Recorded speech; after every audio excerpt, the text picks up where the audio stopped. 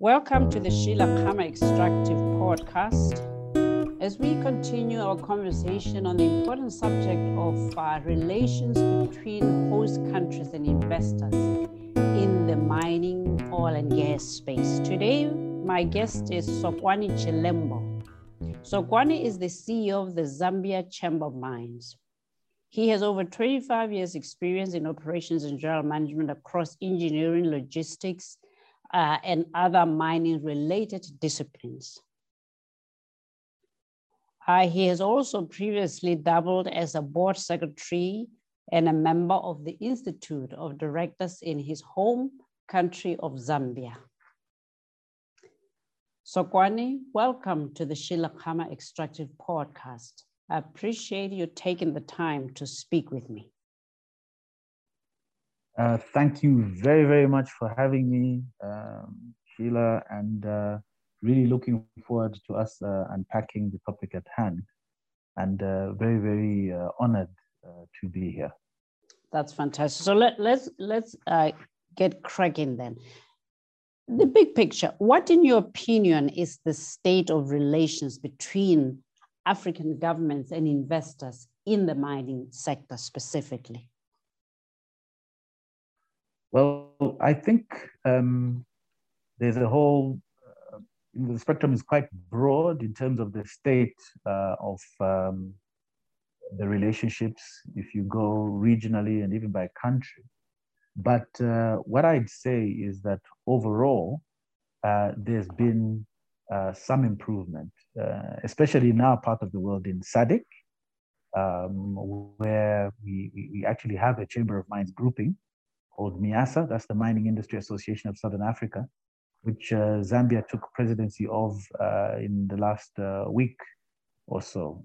In our sub-region, definitely, there has been a thawing of relations in a lot of the countries, and the outlook is therefore a lot more goal congruent and prospective, more positive in prospect.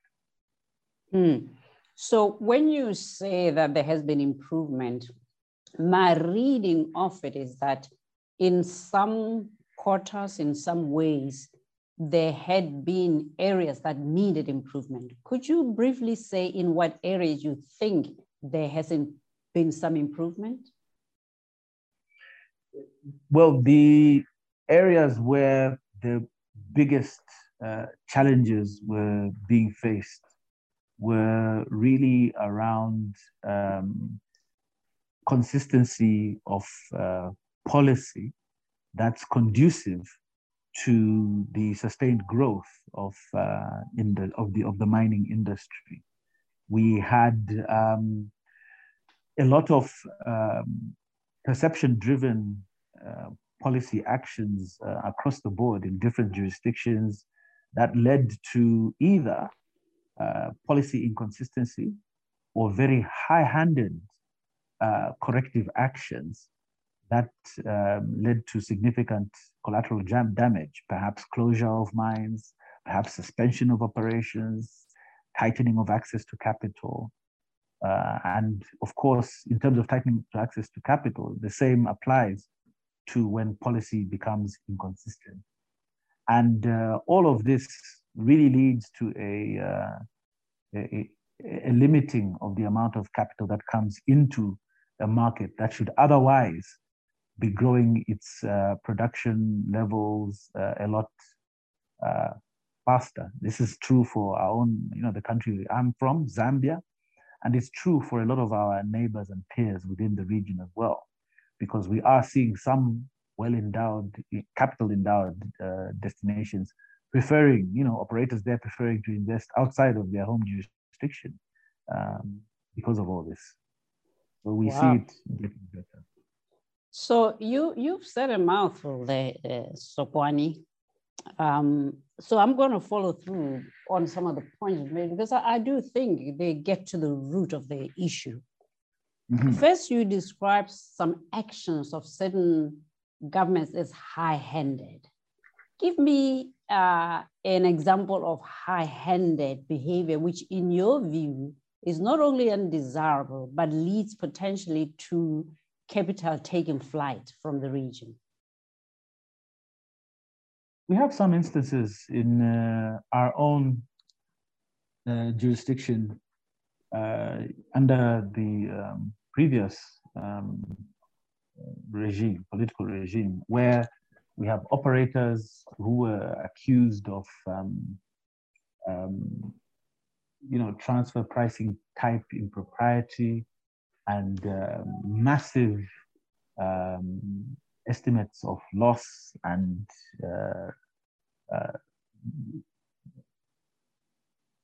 charges being levied upon them, to the extent that share prices drop and get suspended as a result of the negative news. And obviously, this then has a definite increase in the perception of risk for that operator. It happened a couple of times in our jurisdiction where shares have been suspended because of such actions, leading to a drastic reduction in price. And only to have said accusations basically not proved out. And at the end of all this, all we have done is expended a lot of energy and reduced the attractiveness of our destination, really because of a lack of full information before action is taken. Wow, that would certainly be undesirable to find a publicly listed company stop perform so badly that they are essentially reduced to a junk status. It's hard to recover from that in the short term. But by the same token, it's hard for a country to recover from that kind of reputation if a country finds itself in a position in which it's associated with what you quite rightly describe in this case as high-handedness. Now, you quite rightly corrected me and said, look, it's one thing to speak about Africa, it's another to speak about a country, and it's another to speak about an economic bloc like SADC. And I wanted to come back to that more, if you wish, regionalized approach. So what we know is that, among others, parts of SADC were also the last, if you wish, colonial foothold, whether it was Mozambique, South Africa, or Zimbabwe. On the continent, this region was the last colonial foothold. And some people argue that some of the tension between host countries and multinationals, from particularly in the West, is really rooted in this historic tension. How valid is that, Sokwani? It's completely valid. It's completely valid. You cannot discount the impact of that history, and it manifests in several ways. I mean, it really is country specific in context, but generally it does inform the perception of the industry, because let's face it, it was the face of colonialism, because it was the driver of economy at the time, and that has informed the relations in the past, and has really driven a lot of the dissatisfaction, if you like, in terms of the return that the perceived return that countries are getting from the industry. And it's not helped by, like I said, half-informed misconceptions. I expand a little bit more later on, but really it's a definite factor. It's a definite factor in the relations. So you and I are post-colonial generation. We are the Africa Generation X. We were supposed to have put this matter behind us. So tell me why. Why has self-rule not been sufficient to get to the bottom of this and put us past this colonial legacy? Well, I think in terms of the general um, experience within the region, it's definitely an issue of growing pain and becoming more experienced in matters of governance and the state and management. And perhaps the majority of the challenges that we face have really arisen out of, the youth of government in relative terms to the rest of the world that we have had here, and also the exceptional circumstances, like when we had war between the last bastions of colonialism and the other countries around us. So it is definitely a consequence of that complicated situation being handled by people who are just coming into government for the first time and building countries from scratch. But it really shouldn't hold us back any longer after a half century. It's time to really look forward, especially when the picture forward is extremely bright. I think that the point you make is valid, that while on the one hand, there is a genuine experience of colonialism, and that there may be the odd temptation to use that lens to look at every relationship with foreign investors, it doesn't serve us to keep looking in the rear mirror. But I also think you are right. You know, I perceive a difference between being a liberation movement at war and being a government of the day administering affairs of state. And in this particular area of managing relations between multinationals in host countries, I think that somehow that transition is not happening fast enough. And so like you, I think we're going to soon run out of excuses. Let me move on and acknowledge that. While it may well be that there's still significant presence on the continent of companies from the West, there are other blocs like the Middle East, where there's a lot of wealth. There is also China. So my question to you is, when we see the Chinese in Zambia or the Qataris in Namibia in the oil and gas space, can we assume that the relationships between these investors and these host countries will take off, if you wish, on the right footing because there is no colonial legacy to speak of? We cannot assume anything. As with anything, any other challenges in life, one has to take definite steps to ensure that you secure the best outcome for your country and for those that you are partnering with. And to do that, it's really not a very pretty task.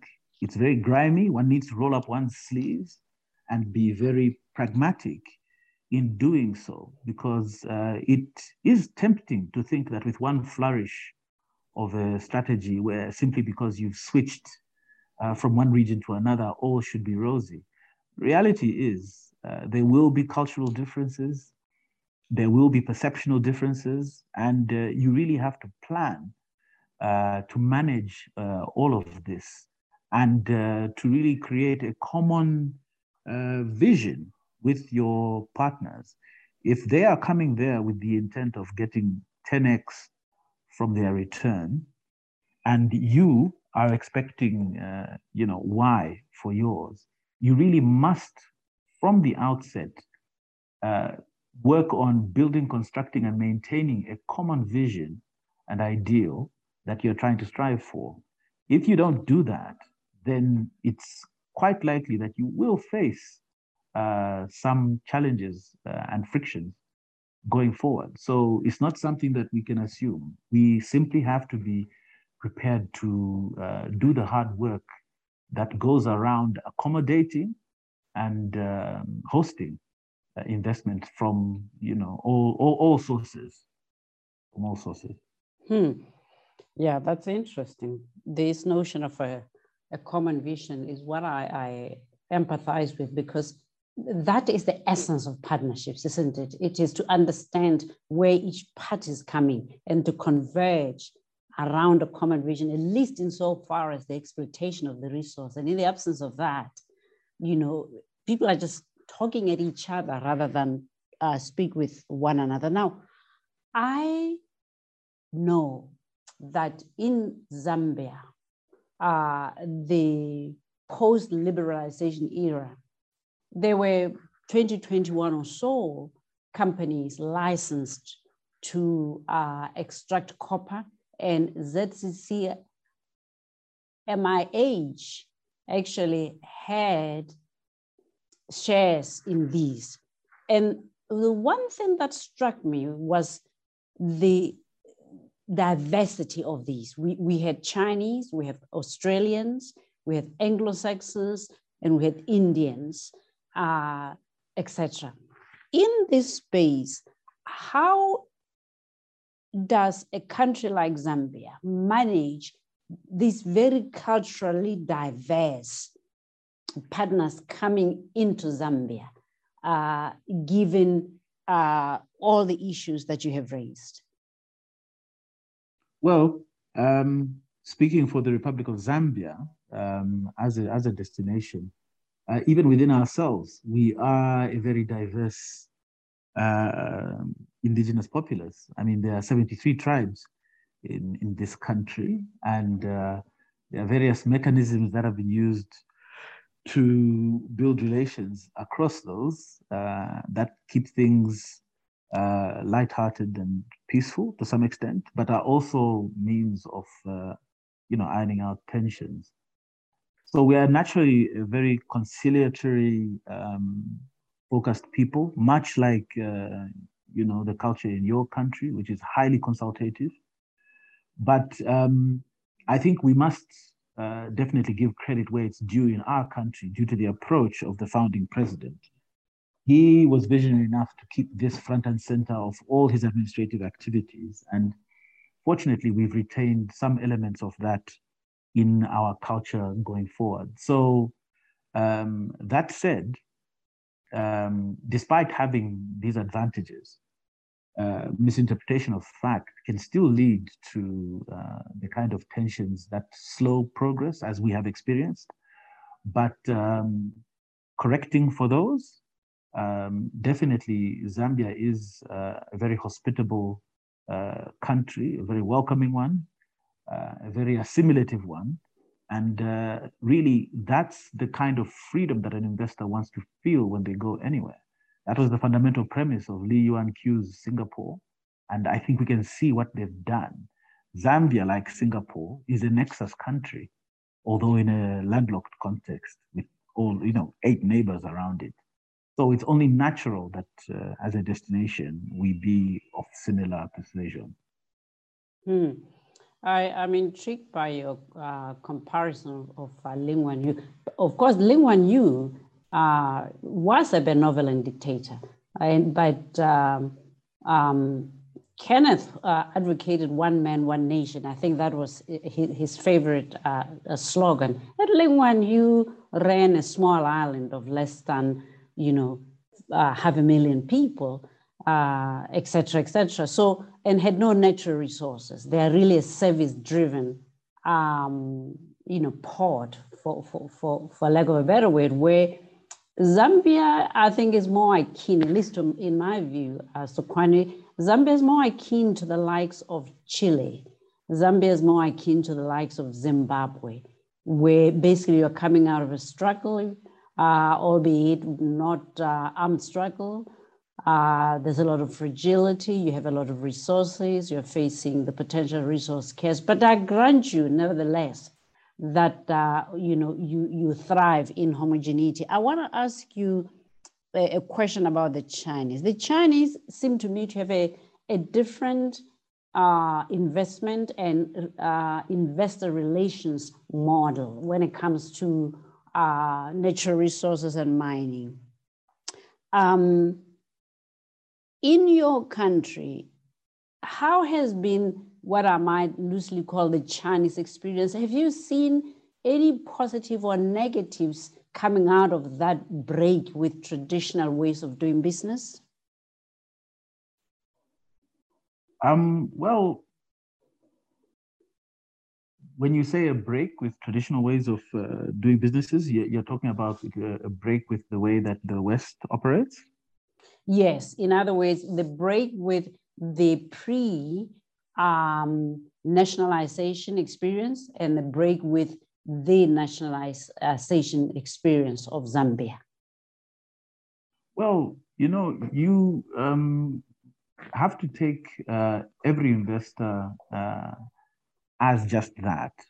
And when you do, you have the common goal of growth and building value. And actions that are detrimental to that are really universal in experience. Everybody bleeds red when you're making losses. So it comes again to the achievement of a common goal. And if the goal is growth, our experience is that the Chinese are contributing to that growth even now, and have done under some very difficult circumstances, turning around difficult operations, bringing them back to life. And definitely in that regard, we've benefited greatly from their presence here. Tell me what you mean by growth. Do you mean economic growth in the macro, or do you mean growth as in tonnage of copper produced, or growth as in relative value of revenue to the state? What is this growth? Well, definitely the growth that we would seek ultimately is enough GDP growth to feed the Human Development Index progress. That's the growth that we'd be seeking to ring fence and secure. And in doing that, you have to therefore start somewhere. And for us, it's definitely going to be production that will be the start of that, along with investment in exploration to grow reserve levels.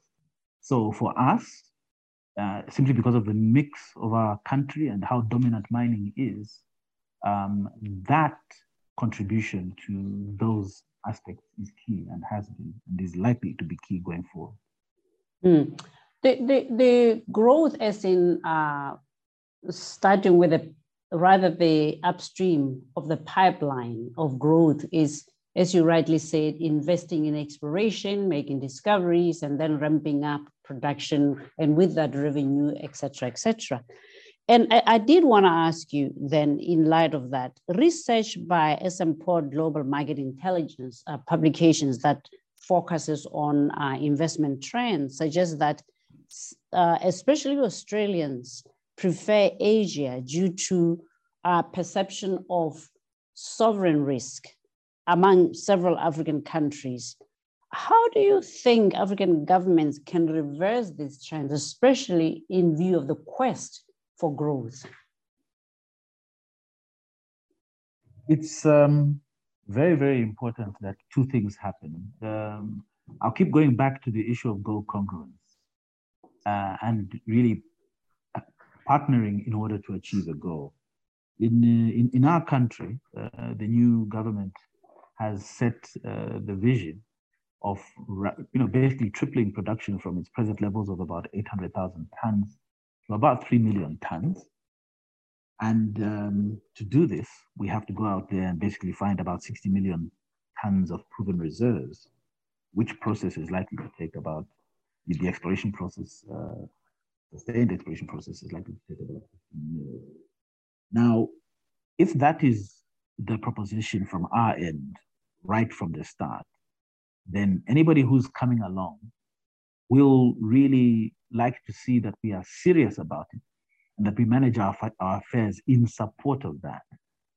In order for one to really allay these perceptions of great risk, there is need to actively redress them in a structured framework.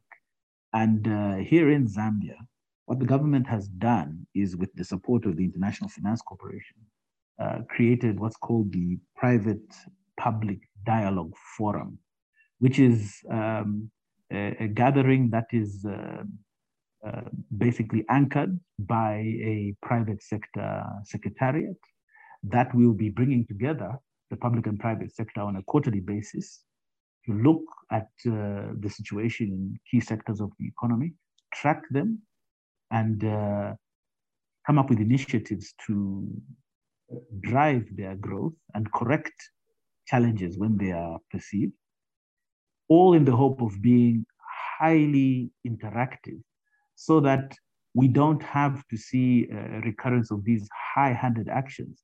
Issues can be discussed in advance, progressed to the board if need be, in instances where the government does have a stake, and we can therefore maintain policy stability. I think that's the key thing, because were policy stability not the main attractor, then I think a lot of troubled jurisdictions would not see a cent, but they still do. So for all of us, I think the lesson has to be that we have to be consistent in our message and consistent in our beliefs and ethics. If we maintain these, as, for example, Botswana has done, and as Namibia has done since its independence, I see no reason why we shouldn't see ourselves being looked at as a more favorable destination than some Asian countries where there might be more difficult operational challenges due to strife or anything else. So it's really just a question of rolling up the sleeves, doing the boring back office work of talking frequently, and ironing out issues in advance of negative happenstance. So, my dear friend Sokwani, you've spoken like a true pragmatist and a patriot. But in the world of the imperfect, I see a potential challenge for your leaders and the general public and investors. Here it is. You know, the things you speak about, the relationships that have to be managed, and the environment in which they have to be managed is one of politics in which ruling parties and their representatives change. But you also have an inherent state of mistrust, in part because of the previous high-handedness, but also people in Zambia who feel that they've waited long enough to see the benefits. So my question to you then is that in a place in which there's potential for electoral overhaul, how do countries like yours find a way to maintain that stability and that continuity in the face of potential changes in political leadership? Well, it goes back to, as I said, rolling up your sleeves and building things. And by this, we speak of institutional capacity, memory, and processes. You really need to ensure that you create a professional cadre of public servants who can maintain these memories. You need to also build parallel supporting structures, such as the private-public development forum that the IFC is helping allocate into Zambia right now. And for these to become part and parcel of how visioneering and review is done. If you build these structures and if there is a change in any political dispensation, if they find that there is an established way of doing these things and there is a grave risk of, a backlash from the public if you fail to deliver and are found to have abrogated these norms, then it's imperative that they comply with what has been set as the status quo. We need to defend institutions and professionals and maintain them there throughout the career cycle as opposed to the political cycle. You've spoken about, you and I have spoken about the relationship between government and investors. What we haven't done is spoken about the relationship between the mining companies themselves and what are called the Zambian stakeholders, which is to say civil society, which is to say artisanal mining associations, which is to say manufacturers whose livelihoods depend on the procurement muscle around these mining projects. So tell me, how would you describe the state of those relationships in Zambia today? Well, we're coming from a sustained period of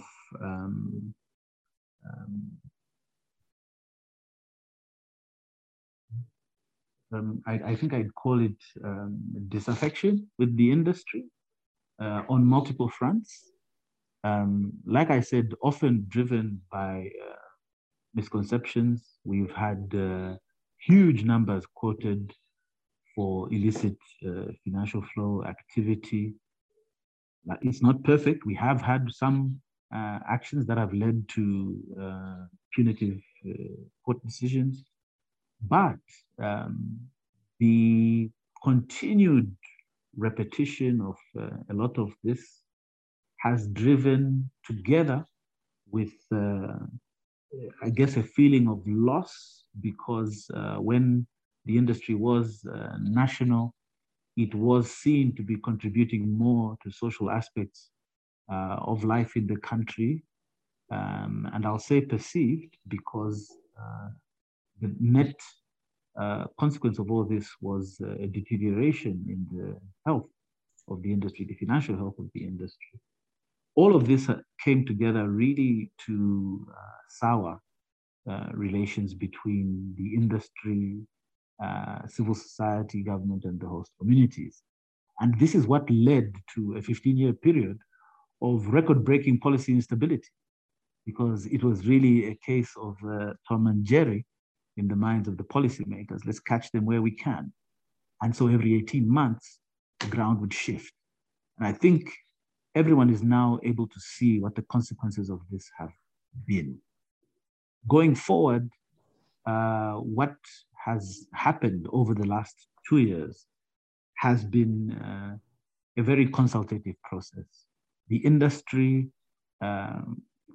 with working with the previous administration, did bring together a stakeholder indaba, an internal local indaba around mining, at which the key issues were hashed out, the key changes that need to be made to the way business is done, to the way the industry is administered, to make it more inclusive for small-scale miners, and to really ensure that all stakeholders are afforded their fair shake happen. This was in April of 2021, pre-election.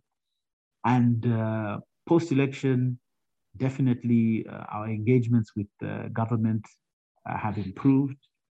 We do participate in the alternative indaba that is held locally. We do have one locally as well. And from our side, we definitely intend to be a lot more communicative, especially about the intricacies of the industry, because sometimes pragmatism may be misunderstood to be, an industry simply trying as much as possible to wring out every drop from a country. We had attempts to institute taxes, which at surface appeared to be punitive specifically to the industry, but when the proper gaming out of the consequences of taking such actions were done, it became apparent that even the FMCG value chain and huge numbers of jobs were going to be lost from the implementation of what was effectively a transaction tax. It was called sales tax at the time. And in the long run, I think everyone has seen that what really needs to happen is a change where we are more cooperative and communicative. And that's what we intend to do going forward. That's what we are doing. And with the backdrop of the greatest commodity upswing we've seen in a very long time, this in combination should be able to get everybody to begin to see a genuine benefit. Sometimes we forget that 2010, 2012, when things began to really turn around for Zambia, that was on the back of the mining sector resurging. And we really would, as much as possible, urge everyone to bear that in mind, and that this time we don't want it to peter out prematurely. We want this to run as long as the super cycle does. Good for you, Sokwani. I wish you and your colleagues in the mining sector, and for that matter, all the people of Zambia well. When Zambia succeeds, we all succeed. Thank you very much for joining the Sheila Khama Extractive Podcast. I've enjoyed your views. Thank you very much for having me. And I'd like to thank you for providing such a platform to deal with some of these issues that I think are generally shied away from. And we really appreciate this opportunity and look forward to engaging in the future as well.